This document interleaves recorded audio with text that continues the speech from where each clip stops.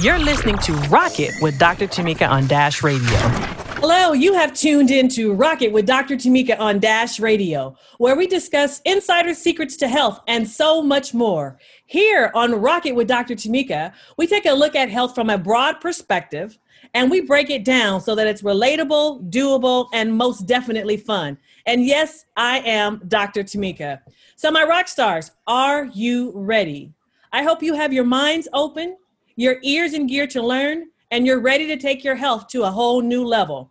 I have to tell you, we truly are rocking and rolling with our Caring for the Aging series. We have covered a variety of areas. We've talked about pain, back pain, brain health, the caregiver's perspective. We've talked about so much and have so many different pearls of wisdom drop down for us. So I figure since we're talking about caring for the aging parent, let's hear it from the primary care doctor perspective. I mean, many of you may not even have the relationship with your primary care doctor where you can ask a question, the question that's been keeping you up late at night. Well, I'm going to bring you an expert among experts who is a primary care physician who's board certified in family medicine. I have with me Dr. Andrew Jones. So let me tell you, he's like the oldest of 12, okay? Like 12, not like 1 or 2. 12. He's the oldest. So that in itself, and he's a physician. Usually that's an automatic expert status immediately, number one. Then he's known to be very perceptive. He presents with a calming demeanor, and he is very easily able to gain the trust of his patients. So that means he's relatable, people. He's down to earth. He gets it. He's able to communicate. He pays very close attention to details and is comfortable in any patient-doctor medical setting. But guess what? He's not only an MD. No, he's not only a medical doctor. He also has a master's in molecular microbiology and immunology from my alma mater, USC. I'm like, fight on, like, wow. Let's just say he's also like trained with the best of the best. He's been in, let's say, the Caribbean. He's been in London. I mean, and then he's graced us here in California. So I want to say, welcome, Dr. Andrew Jones. Well, I want to say thank you, Dr. Henry, for having me. If I can stop blushing, I want to say thank you for having me. I'm very honored and privileged to be here on the show and offer my information expertise. So thank you for having me. Not a problem. I'm like 12, Dr. Jones. Yeah, 12. Yeah, it's 12. And that's correct. 7 boys, 5 girls. Yeah, that's it, 12. Oh, 7. Oh, my gosh. My husband comes from a family of 5, and I'm like, you got way more on him. Yeah. Oh my gosh. All right. So my rock stars who are tuned into Rocket with Dr. Tamika, we will have an opportunity later during the show to ask questions to Dr. Jones. So do not hesitate to hit us up. So since we have your attention here, Dr. Jones, tell us a little bit about yourself and what you do. Well, as you said, I wear many hats. I'm a physician, board certified. I'm a microbiologist. I do a lot of research and so forth on the side. I work in Cedars-Sinai Hospital seeing patients. I work in South Central and underserved clinics, pro bono. I do home visits and so forth. I do a lot of different things. I love medicine, and when you have a love for something and it shows, and your face, your demeanor, and patients know that you care. And you also, when other people are out having fun, I'm actually reading. So, yeah. Okay, but reading is fun for you. You like trying to get the knowledge and bring it in. Of course, yeah, definitely. Because I love to help people. Like the worst thing, my biggest fear actually is having a patient who's sick, who's depending on me, and I let them down. That's actually my biggest fear. Ooh, so what I hear is you will stop at there's no mountain high enough that you won't climb to get more information. Exactly. So yeah, that's true. Yeah. Okay, so let me ask you this. You're in family medicine like me. So I didn't even realize that. I'm like, see, like minds. What Exactly. made you pick family medicine? Family medicine offers you, like I'm sure you know from yourself, they say from the womb to the tomb. So you do everything. You deliver babies, you see kids, elderly, you see in between, the hospital. You wear many hats. You can do pretty much everything in medicine. You pretty much, know a little about everything. That's why I picked it. Because you're like, did you hear my rock stars who were tuned in to Rocket with Dr. Tamika? He said from the womb to the tomb. That's exactly what we say. But while you're getting, while you're in the tummy, until it's time to no longer be with us, we definitely take the time to work with you. And one of the things I've noticed is that you are working at Cedar, so a hospitalist, right? Yes, yeah, definitely. So my rock stars, a hospitalist is the doctor who's actually in the hospital taking care of the patients. When I hear about that, what are some of the common reasons people are admitted to the hospital that you've seen recently?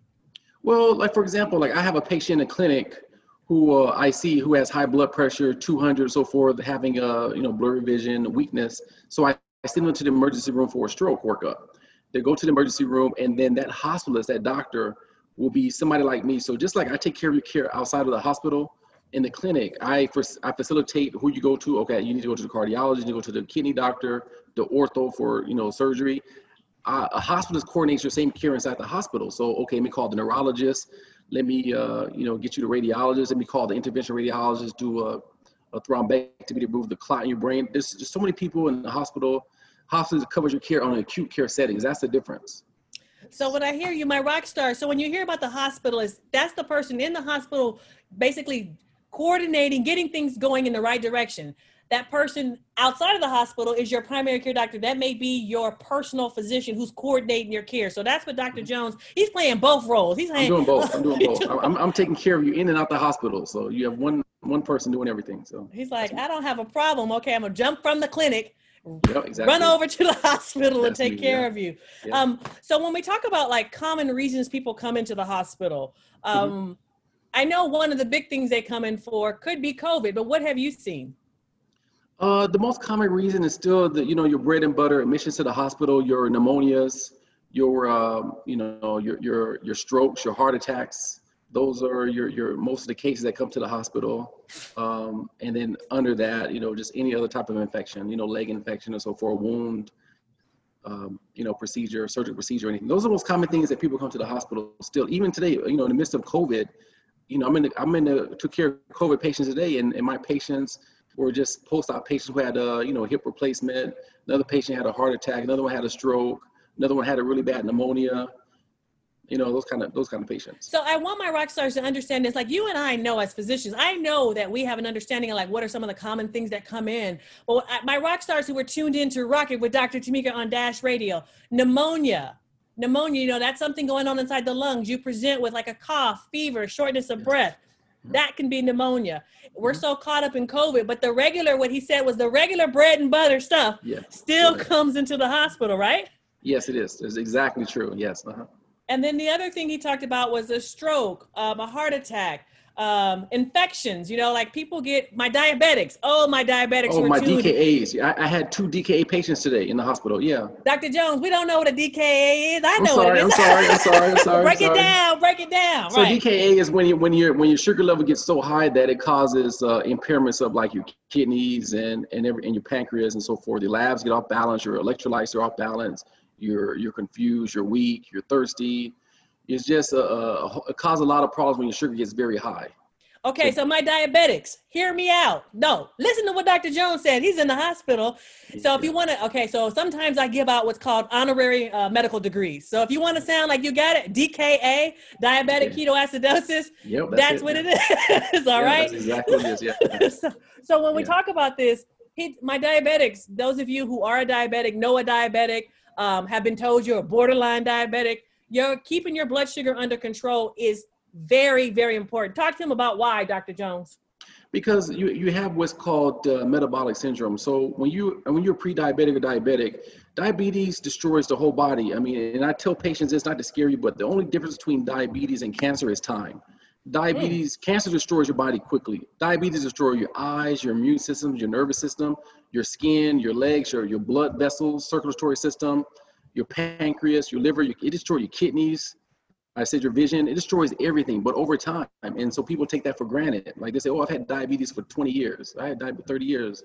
But diabetes destroys your body also. That's why it's important. I'm gonna have to quote you on this. The biggest difference between diabetes and cancer is time. It's so true.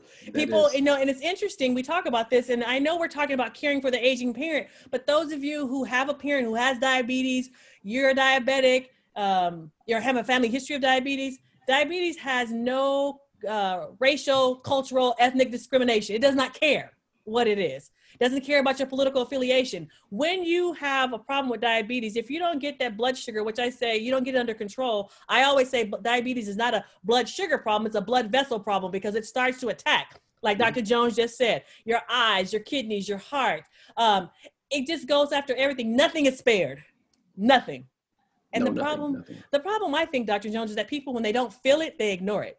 No, that's exactly true. Because you have people walking around right now with a blood pressure of 200. They say, "Oh, I feel fine." Well, your body is great at keeping you at equilibrium until it just can't do it anymore. That's people like, "Oh, I'm walking, talking, all this. All of a sudden, you feel chest pain and you drop dead." I mean, your body will do what it can until it gives out.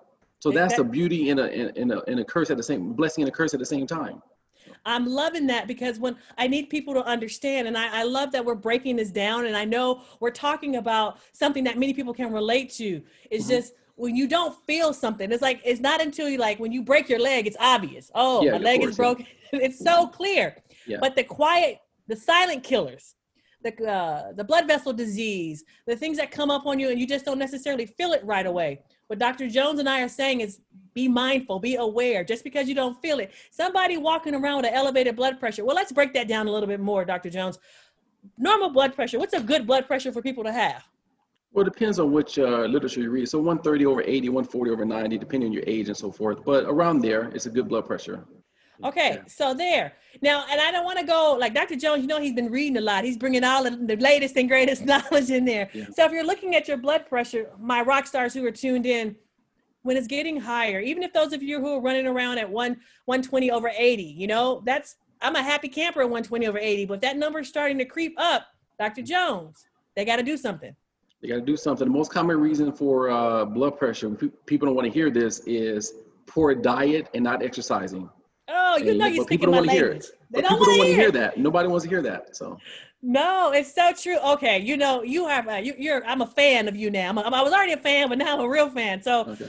My rock stars here. Check this out.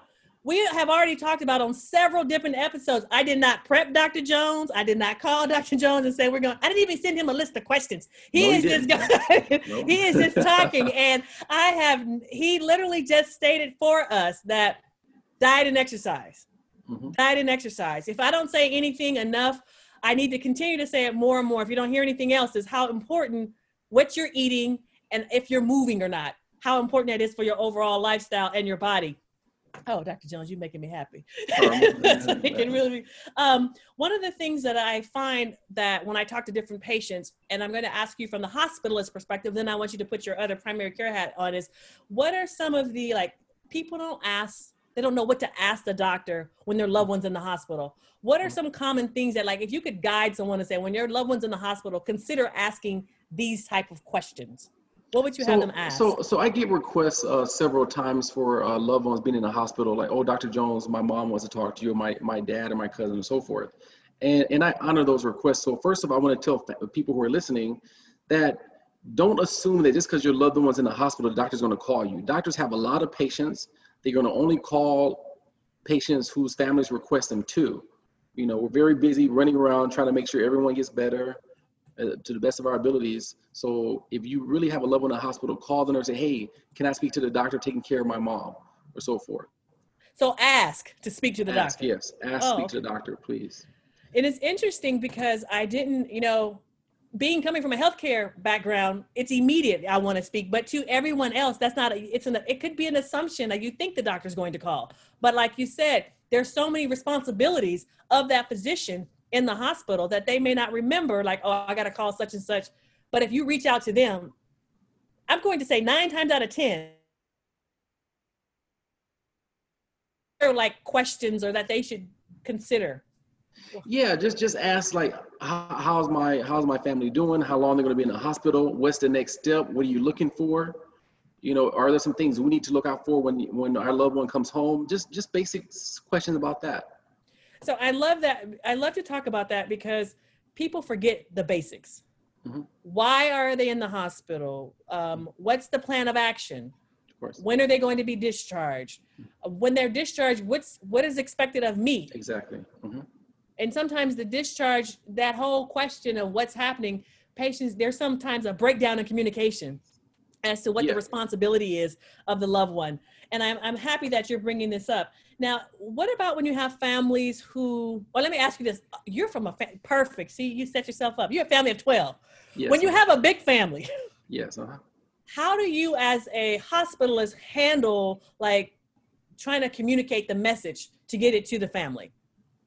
Well, I have a personal story. My mom was in a hospital for for gallbladder surgery. So I knew what questions to ask. So I was actually had inside information, obviously, being a physician.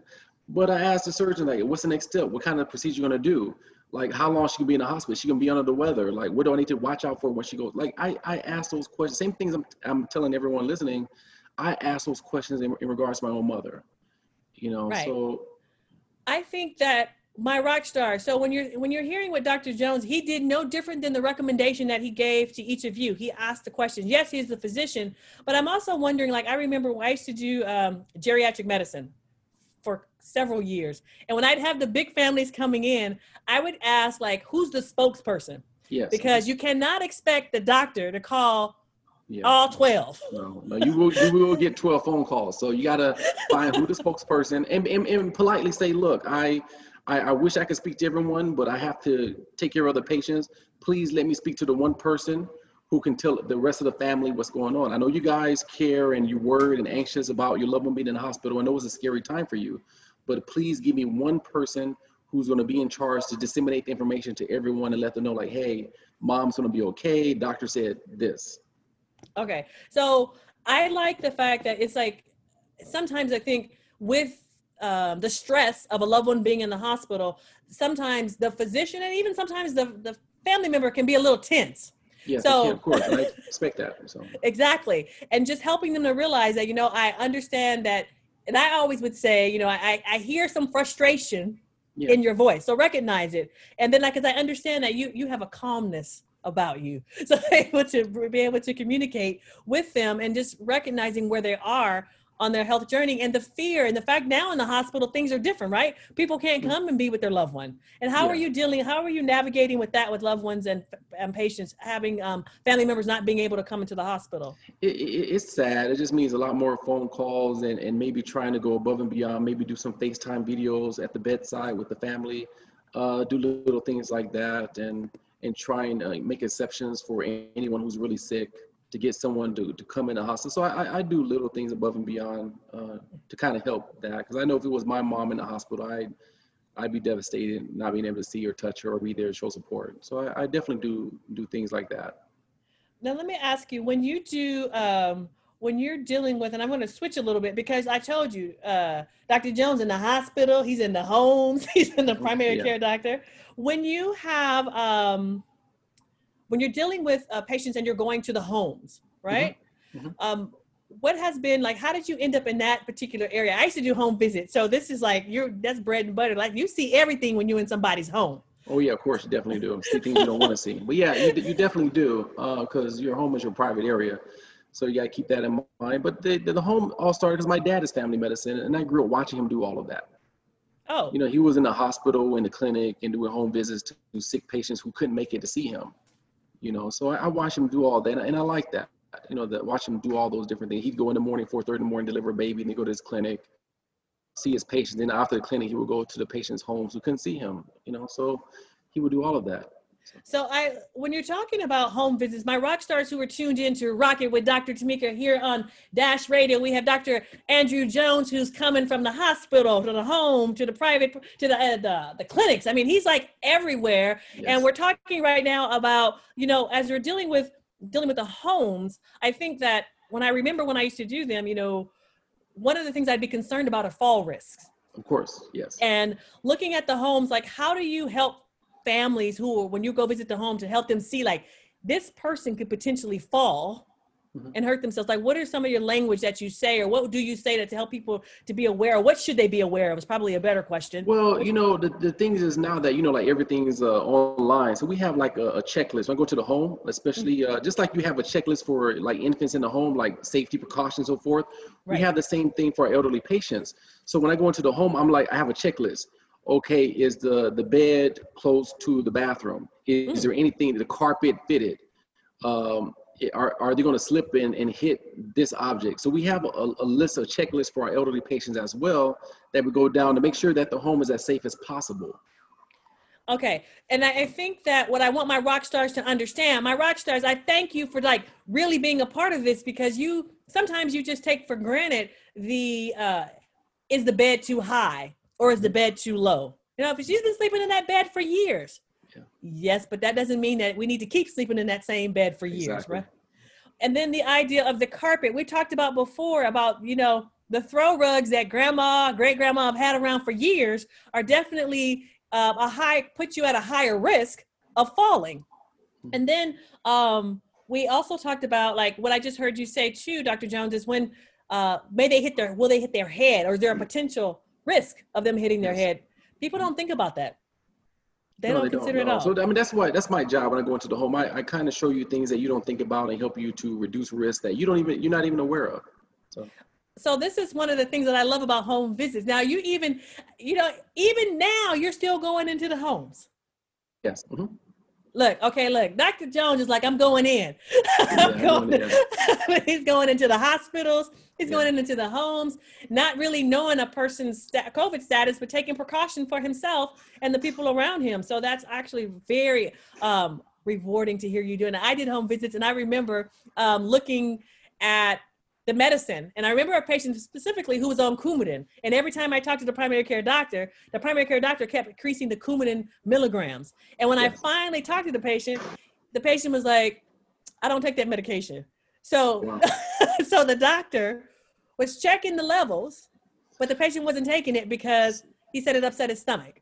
And so, he kept going up and up thinking that, you got to ask. These are things you got to ask. You know, you just don't assume that, you know, that they're taking it. You got to ask the patient if they're taking it. So basically, I hear you as a primary care doctor who does home visits, you definitely have a connection where you're actually able to relate and where people are able to trust you and confide in you to actually tell you what's going on. Yeah. It's just, if you go in, you talk to someone, if you come across in a non-judgmental demeanor, then people will tell you everything. You know, they'll be honest with you. You know, I'm not going to judge you if you're diabetic and you say, oh, I had McDonald's last night. I just talk to you and just say like, hey, well, that's good. You know, you have a cheat day. So, I mean, I understand, you know, so, and that's why patients are honest with me. I'm not going to just, you know, scold them and point my finger at them. Well, it's interesting. You said McDonald's. I'm like, well, did they have an apple pie? Yeah. I love the apple pies. Yeah. Like, did they have the apple pie? I prefer when they used to fry it, but now they bake it. But anyway, I digress. And then when you see the different, like you being in the home setting, and I want people to hear this because physicians go to the home. They go to the home a lot more. They're actually going to the home in a sense where people years ago used to go to the home and do home visits like you said your dad did. And then now they're still doing it. How common are you seeing it among other providers that you know that are going to the home? Not that many. I see my colleagues who they stick to the clinic. I see the ones who just stick to the hospitals. They don't do that many home visits, and I understand why, because you have to get in your car, you have to take your equipment with you, stethoscope and everything, blood pressure and everything, otoscope and ophthalmoscope and all that, looking at eyes, ears and everything, and this could be a hassle. You have to drive to the neighborhood, find parking, get out. I mean, it's not as straightforward as you're in the hospital to go from this one patient's room to the next, to the next, to the next. It's not that straightforward. So it can be time consuming. It's definitely time consuming. I remember when I used to do home visits, they wanted us to see like 8 to 10 patients a day. And I'm like, that's a lot. That is a lot. No, that's definitely a lot. It doesn't sound like a lot, but no, it is a lot. 8, because my rock stars who were tuned in to Rocket with Dr. Tamika, Dr. Jones does home visits. And when you do home visits, what you have to consider is something that's called windshield time. Windshield time is driving from point A to point B. You got to realize there is no bathroom in your car. Number 2, you have to eat. But I think the idea here is, as we're talking about caring for the aging parent, to have, especially now during COVID, is with the providers taking their own safety precautions when you're going into the home. But there's some people who should not be in the setting of the primary care doctor's office or in hopefully staying out of the hospital, because that puts them at more risk because of their underlying conditions. To have someone like you going to the home is definitely a major plus, especially now. Especially now. Definitely. It keeps you from being around other people and so forth and taking those risks. And I take those risks as a physician, but I do wear masks and so forth. So it's not like I'm 100% exposed. You know, so I am protected. So I'd rather me take the risk than you take the risk. Exactly. As far as working with the geriatric patient population, how long have you been working with that particular patient population and so forth? I mean, I've been taking care of like the elderly since residency. You know, we have Wow. clinics and so forth, do geriatric rotations and everything, and you know, just since residency, so a long time actually. And then I find that what I love about this particular patient population are the stories. Like Yes, this. yeah, definitely, yeah. No, they have some really good, amazing stories. And that's what I love about it. You know, just they've lived a long life, very wise, a lot of wisdom and knowledge to share with you. So my rock stars who were tuned in to Rocking with Dr. Tamika, caring for the aging parent. We talked last time with Miss Denise, who dealt with who's a caregiver who was giving the perspective of dealing with Alzheimer's patients. And one of the big things she pointed out was the idea of engagement. And those of you who are caring for your parents or caring for a loved one or know someone who's caring for a loved one, it's important that you engage and listen to the stories. There's so much history that you may learn about yourself. You may learn about them. You may learn about what's going on in the world and how things have changed and how they used to do things and how successful it was. So I just think it's important that we pay attention and just take the time out to listen. What's your biggest challenge going into the home? Biggest challenge is like if they have pets, they want to run around and jump all over you, you know, or little kids running around screaming, you know, just any type of distraction like that, you know. So, somebody cooking in the kitchen, you know, smoke everywhere. It's just a lot of different things you don't think about that, you know. I'm cracking up because you said, and then sometimes it smells so good. I'm like, what are they in there? It does, yeah. You want to ask them, can I have somebody? Like, no, that's not right. Can't ask them. And then you're like trying to get out. They want to feed you. Yeah, they do. Yeah, I know. Yeah. I love the fact that when you're in the home as well, that you get an insight into, you know, what are some of the biggest challenges people have, and that may not come out in in the doctor's office. Any thoughts on that? Yeah, exactly. You hit the nail on the head. So when you have a person who comes, you see them, and you're like, you know, Mrs. Johnson or Mrs. Smith or Hernandez. Your diabetes is still high. I mean, what you're not doing what you're supposed to. You go do a home visit, you find out that her whole family's ordering burritos and burgers every day. No one's exercising. She's trying to eat healthy, and they're enticing her with junk food. She's so busy taking care of the household, she doesn't have time to exercise. You know, you find these barriers to care that it shines a light on what is actually causing, you know, Mrs. Johnson, Mrs. Smith not to be able to control her diabetes or blood pressure. So you get an inside look into that. And I love the fact that you point out that the patient themselves are trying, but then there's so much else going on around them that it's hard to stay along the lines of working towards. And let's just stick with diabetes. It's hard for them to stay with that when everything else is going on around them. Exactly. It's just how do you get the whole family on the same page, which will be a benefit for everybody, right? Yes, of course. And then when you're seeing in the home, have you noticed, like I noticed for some people, especially when I did geriatric medicine in the home, there's a lot of people ordering supplements online, medication. Yes, people can order their own pharmacy. Like I see a lot of that. I do. I see a lot of that. So. And it's and what do you say to them when you see it? I just say to them that a good diet and maybe one multivitamin is honestly all you need. You know, so like your multivitamin, yeah. Go ahead. No, I say the multivitamin has the vitamin C, the vitamin D, the calcium, the biotin, the folic acid, the zinc, you know, the B12, the riboflavin, the magnesium. It has all of those, and in high percentages too. If you look at the bottle, you don't need to take all those. So when I see this is particularly pertinent to my elderly patients. They bring their medicine bag, and the bag has 30 medications, and 20 of them are vitamins. And I say, look, I'm going to help you. You get rid of these 20 bottles and take a multivitamin with minerals. That's all you need. What's interesting, because as you have stated, as we talk about the aging parent, caring for the aging parent and the different pills and the different supplements that come in, and just helping them to see like, okay, how can we not only, you know, decrease the amount of supplements you're taking, because a lot of times the supplements are filled with fillers. And I'm someone who gives supplements to my clients, but making certain it's the right thing in the right amount. But at the same token, some of the prescription meds, trying to get them to decrease some of those as well. And with you being a primary care doctor who does all the different facets that you're in, you can help eliminate some of those pills. No, definitely can. They have different studies and things called like Beers criteria and so forth that I follow to decrease medications. Patients at a certain age, they no longer need to be on this medication or that one. You know, so I go down the list and try and help, because I know it could be tedious trying to take 20 pills every day. Every day. It's Yeah, just too much. I do what I can to help decrease that number. I tell people when I talk about in my practice, when I see people on the different prescriptions and I see them as well on the different supplements, I tell people, you know, I think you have PTSD. And they're like, what do you mean? I said, post-traumatic supplement disorder. You just got to, you have to. I'm going to have to use that one. I like that one. Post-traumatic, yeah, they do. That's just too much. Post-traumatic supplement disorder. My rock stars who were tuned in to Rocking with Dr. Tamika, how many of you can look into your medicine cabinet right now and pull out how many bottles of unfinished supplements? I mean, just stop and think. From Costco, Whole Foods, Walmart, Trader Joe's, your local GNC vitamin shop.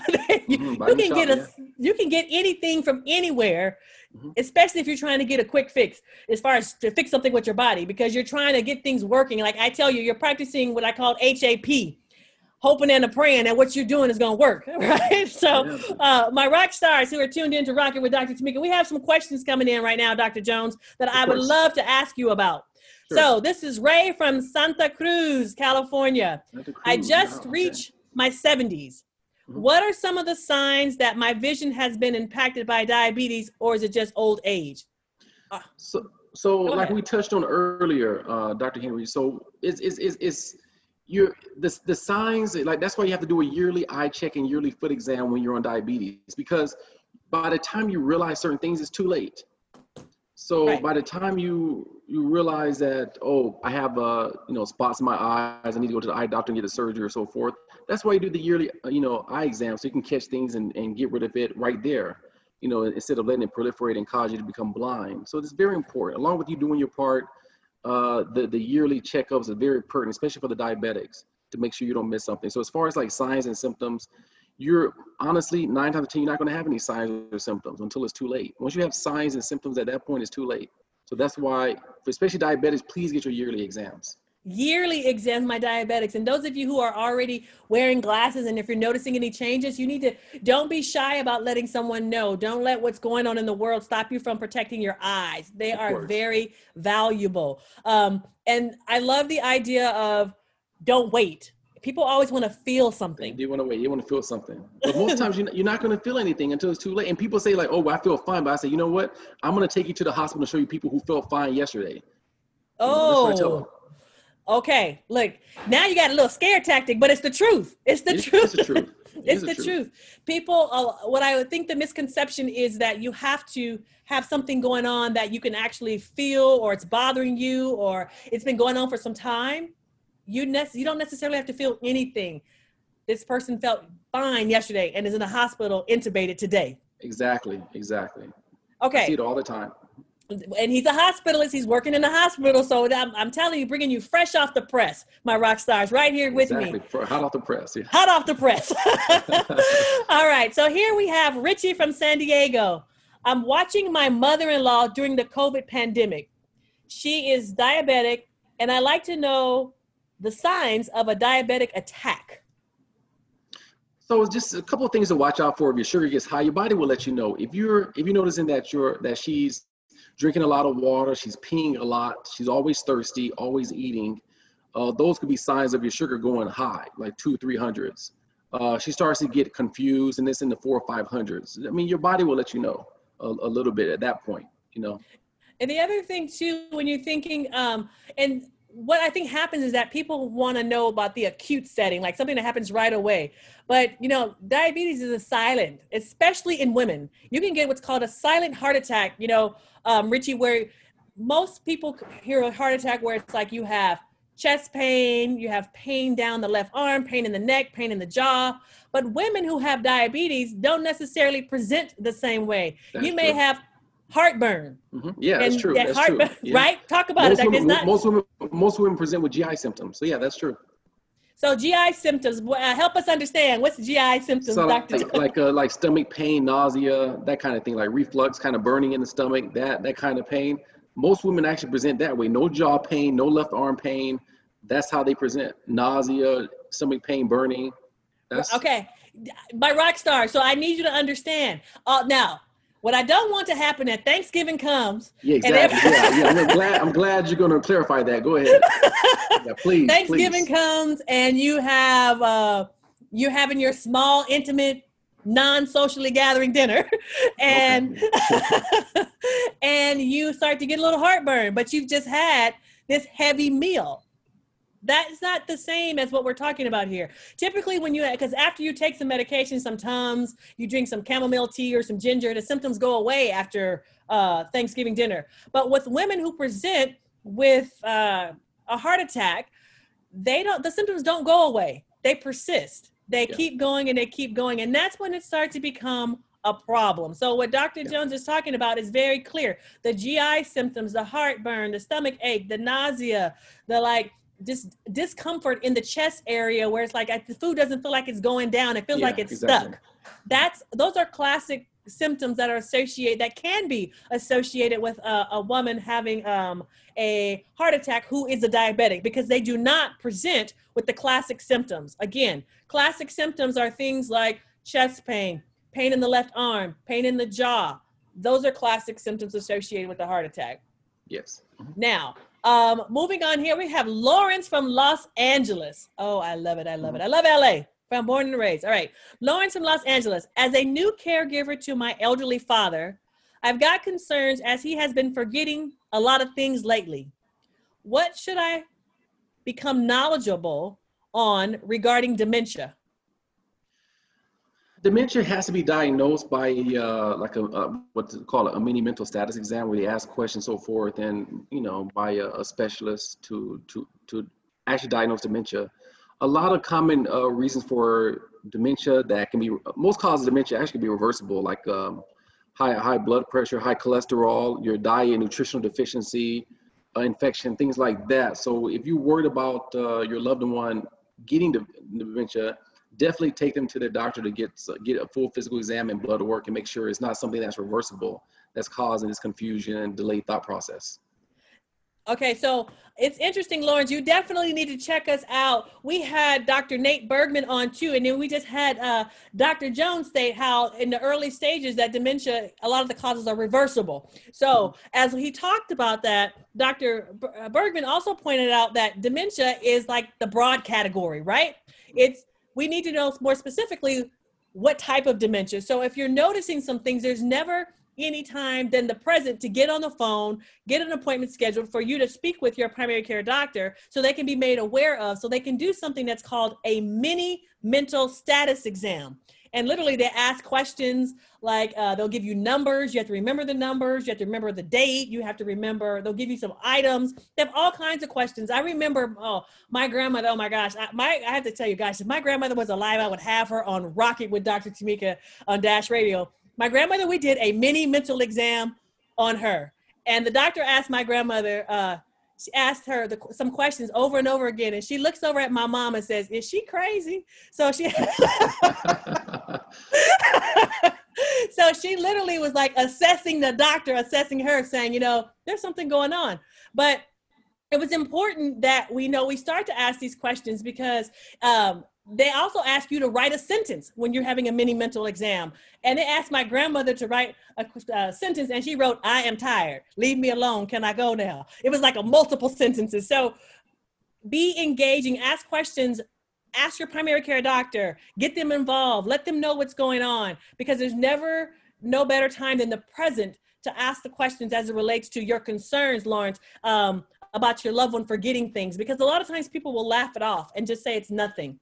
And I was thinking about this a little bit more too, because Dr. Jones, when we think about all that's going on, there's a lot of stress. Yes, there is. A lot of stress that people are impacted by today. Is there anything that you've seen in particular with the different challenges that are going on in the world that has been impacting people's health? Have you noticed changes in mental health or more increasing numbers? Anything that you want to share with our listeners? Yeah, I mean, this whole pandemic is causing a lot of stress to everyone. The numbers there's a 30 to 40% increase in anxiety and depression. It's just overwhelming everyone, even myself included. Everyone gets stressed out. I mean, the definition of stress is any change from your daily routine.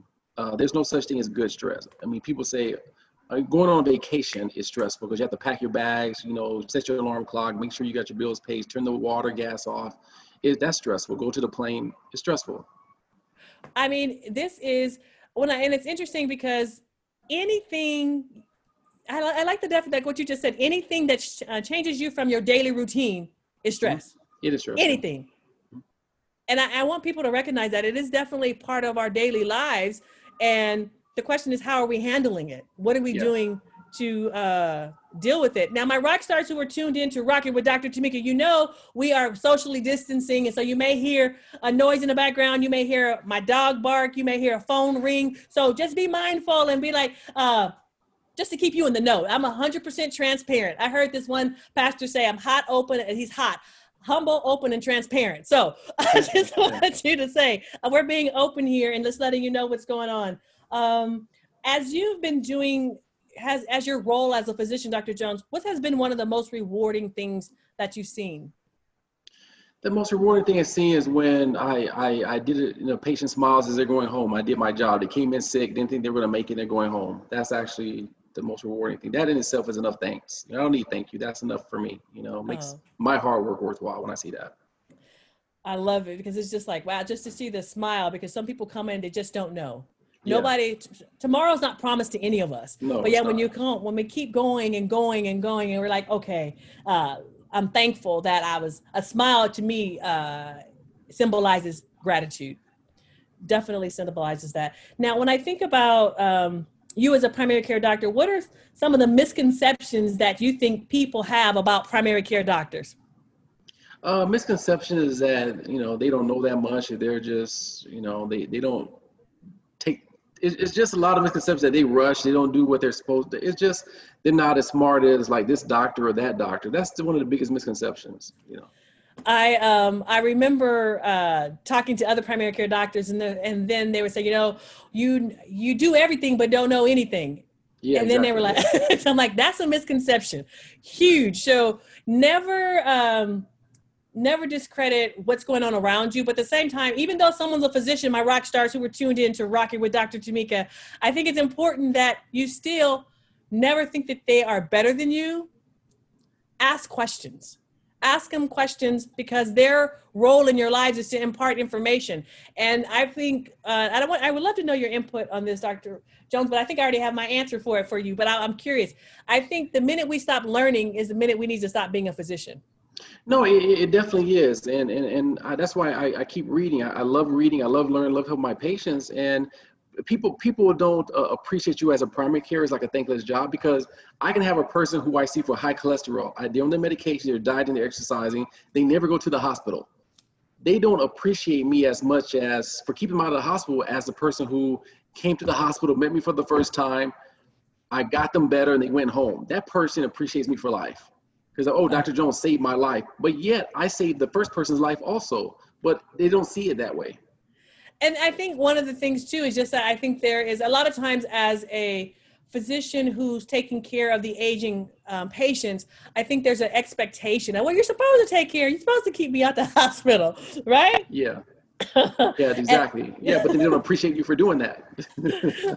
So at the same time, I think people, they're learning. And right now, I think this whole climate is helping people just calm down a little bit at times. It's like, you know, we're learning to have a more open perspective as to, like, you know, they may not get it because the physician a lot of times may not get it right the first time or the second time, right? So extending more grace to one another at this particular point.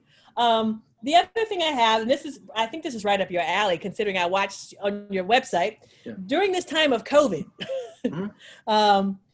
how do you think the primary care doctor's role has been impacted? It's been impacted greatly because patients are scared to come into the clinic to see the doctor. They're not doing their physical exams. They're not doing their yearly breast exams for breast cancer, which is, you know, still one of the top killers. Prostate exams, you know, getting their colonoscopies for colon cancer. They're not doing their general screening, you know, preventative medicine that they should be doing. And so it's impacting people's health. Okay, so then what would be your recommendation?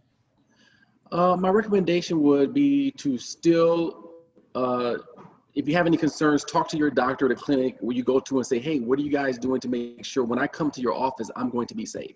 That's where it starts. Okay. Because at the end of the day, just because, you know, your body still keeps going. So just because you're scared to go to the hospital clinic does not mean that your health is going to take a break too. Ooh, that's good. It's not like, oh, okay, we're going to pause in 2020 on my health. Yeah, exactly. Yeah, no, it doesn't work that way. No. Does not work that way. So asking the primary care doctor what COVID precautions are they having in the office is one of the key questions that you're saying that you would ask, have patients and their family members ask. And then are there any other questions that they should consider asking, or other things they should consider as they ponder back and forth whether or not they should come in to see the doctor? Well, I would just do, you could do like a telehealth, like a conference, like a Zoom visit. They do that now for something quick and straight to the point. Some things you have to go see the doctor. If you tell me on the phone, like, oh, doctor, my ear's hurting, I have to look in your ear. I can't do that over the phone. You know, you tell me your back is hurting or so forth. I can ask some questions and maybe ascertain what it may or may not be. But if there's something else going on that I'm worried about along with it, then I have to see you in person, do an exam, and refer you. But what I would do is like just a televisit, like a video camera visit with your doctor to maybe discuss like, hey, I was there 3 months ago for my blood pressure. My blood pressure is the same. Do I really need to come back in, or can you refill my medicine? Just have an honest conversation. And if I do need to come back in, what are you doing to make sure I'm safe? So that's what I would recommend. Okay, so look, he's like, you can talk on the phone and do it's called a telehealth visit, right? So you can do a phone call, you can do a video call, or you can come into the office. Whichever way, I mean, finding out the different ways to get in contact with your primary care doctor, my rock stars, please do so. Do not take care of yourself because of what's going on and around you. Your health does not stop. It doesn't go away. It still continues with that. And as far as it relates to just general health maintenance, any advice that you have for our listeners here on Rocket with Dr. Tamika? So just health maintenance is going to sound kind of cliche, but a good night's sleep, exercise, and healthy diet. I mean, honestly, at the end of the day, if you do those three things, you don't need to be on supplements. You don't need to do any radical diet or so forth. You do those three things, then your body will do what it's supposed to. I tell my patients all the time, you take care of your body will take care of you. I tell them that all the time, even with this COVID. I said, I had COVID and my body took care of me because I take care of it. So I was fine.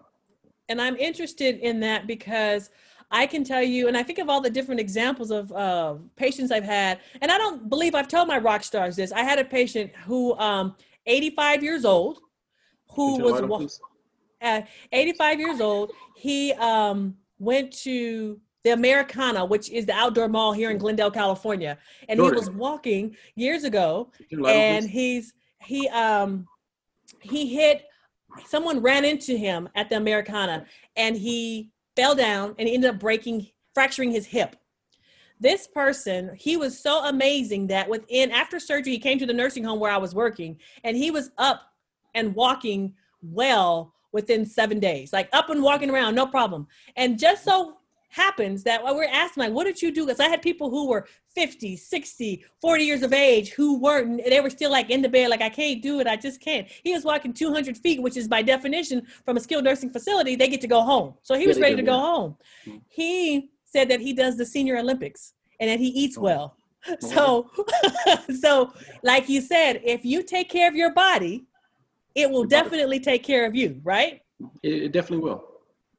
And then any tips on any latest and greatest on COVID that you'd like to share with our?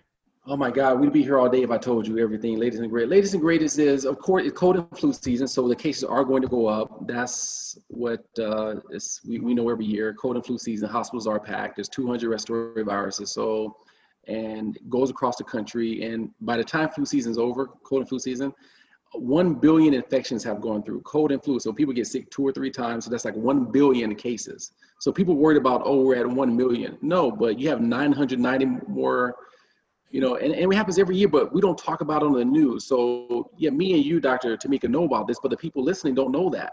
Right. Like there's 1 billion cases of cold and flu every year in the U.S. alone. In the U.S. alone.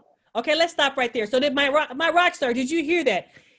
In the U.S. alone, how many cases of cold and flu? Say that again, Dr. Jones. 1 billion cases every year. 1 billion cases of cold and flu, but it's not on the news. It's not a hot topic. Anything else? Like, talk about that, because I don't think people realize the nature of just the common everyday cold, and that's going on, the different. No, they don't. No, they don't, because it's just, oh, you have a cold. You have a cold. It's something familiar. I have a cold. I'm coughing, sneezing. I'm in bed, runny nose. I have a cold. I'm fine a few days later. I have a cold. But that same cold that you're fine with, it kills somebody, you know? So, but people don't think about that. They don't. Anything else, like as far as any major differences? This would be a good one to spend a few minutes on before we wrap it up. Any major differences for our rock stars between COVID and the flu? The major differences is the flu actually is a weakened virus. Like we have so many things against us. The flu is caused the Spanish flu. It kills so many people, but we have a vaccine for the flu. We have Tamiflu. We have treatments, things like that. We have immunity because we've been exposed to the flu year after year. So our bodies have a protective, just because you had this strain this year, you have a different strain the next year, your body has partial immunity against that strain. So it's lessened. So the flu is actually like a restrained villain. So the COVID-19 is unleashed. We don't have a vaccine for COVID.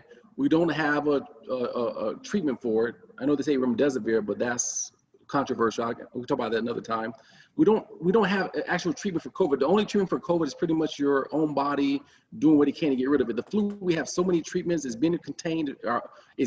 All of us have been exposed to the flu since we were younger. We have antibodies. So the flu is actually a restrained villain right now. Like it's a virus that is actually very, very powerful. If the flu was unchained like COVID, we'd see a lot more deaths. And people will not say that, but the flu has been contained because of everything I just told you. But the COVID-19 is unrestrained. So thankfully, it's not as the cases are going up, but mortality, people dying is not. The flu, I mean, the COVID-19 mutated a lot actually since last December. So that's a good thing. The thing I will say also with these cases going up, they don't tell you, is if I go to the clinic and test positive today, I go to the hospital and test positive, then they test me again in 3 days at the hospital, I'm still positive. That's 3 positive tests. That counts as 3 new cases. They don't tell you that. That's not the same one case. That's 3 new cases. And with all this testing, like people in the hospital get tested left and right. So when they say, oh, we had 100,000 new cases today, that does not mean 100,000 people got positive. They don't tell you that. Oh, well, we got to let you come back and like COVID's your bread and butter. Like, wow. Like, I need you to like, okay, my rock stars. I have to tell you, like, OMG, if you test in 3 different locations and the 3 different locations all say positive, that's 3 new cases. It is, yep. Mm-hmm. Not 1. So that basically, 3. That's 3. That's 3 cases. So that helps to inflate the number. It does, yep. Mm-hmm. Uh-oh, look, you got them thinking now, Dr. Jones. You got them thinking right now.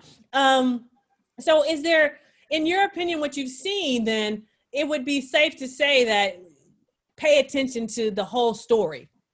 Yeah, definitely. You got to pay attention to the whole story. That's why they say in court, say the truth and the whole truth. So and nothing but the truth. yeah, but they tell you the truth, like there's this many cases, but they don't tell you what that number means. Oh, boy. Like my producer's like, we got to have him back. We got to have him back. I mean, it's important. I mean, maybe we should have a part 2, Dr. Jones, and just really break this down a little bit more, because I think it's important for people to hear, because you're in the hospital, you're in the homes, you're in the medical offices, and you're seeing what's happening. And I don't think that particular perspective is being talked about. No, it's not. And the whole thing with immunity also, when they say the antibodies go down, as me as an immunologist, the antibodies do go. That's any infection.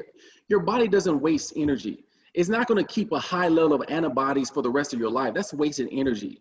Your antibodies go down. You can pick up any regular immunology book and see the graph showing antibodies going down after a couple of months. That's any infection, but they make it seem like, oh, wow, COVID's so powerful that it's causing your body immune system to give out. Like, no, your body's doing what it's supposed to.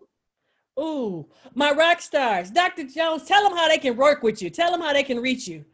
I can definitely be reached on Instagram at Dr. Andrew Jones, MD, Dr. Andrew Jones, MD. I could be reached. You can find me on YouTube for my videos on podcasts, on COVID also, and my website, which is Elysium, ELYSIUM, medical, inc.com. So, Elysium, ELYSIUM, medical. Inc.com, yes. Medical Inc. Inc.com. So, and then yes. Dr. Jones, Dr. Andrew Jones, right? On Instagram. MD, so, yes, MD, yes. Dr. Andrew Jones, MD. Put the MD like Mary Doctor. All right. So I am so thrilled to have you here, and yes, we will bring you back, and let's just have a conversation about COVID and break it down for the everyday person. I love it. So we'll talk about this will be my expertise on the molecular microbiology and immunology part. We talked about the family medicine board certified. Now we can switch it to the molecular biology and immunology part. So okay, we may have to bring you back sooner because we got to get you while it's hot in season right now. Talking about it. So I thank you so much for joining us, my rock stars who are tuned into Rocking with Dr. Tamika. Remember, take care of yourself, eat clean, drink your water, get some rest, exercise. Remember, a healthy you leads to a healthy community. Thank you. This is your girl, Dr. Tamika. Got a health question you want to ask? DM us at I am Dr. Tamika. Discover insider tips on how to rock your health with Dr. Tamika on Dash Radio.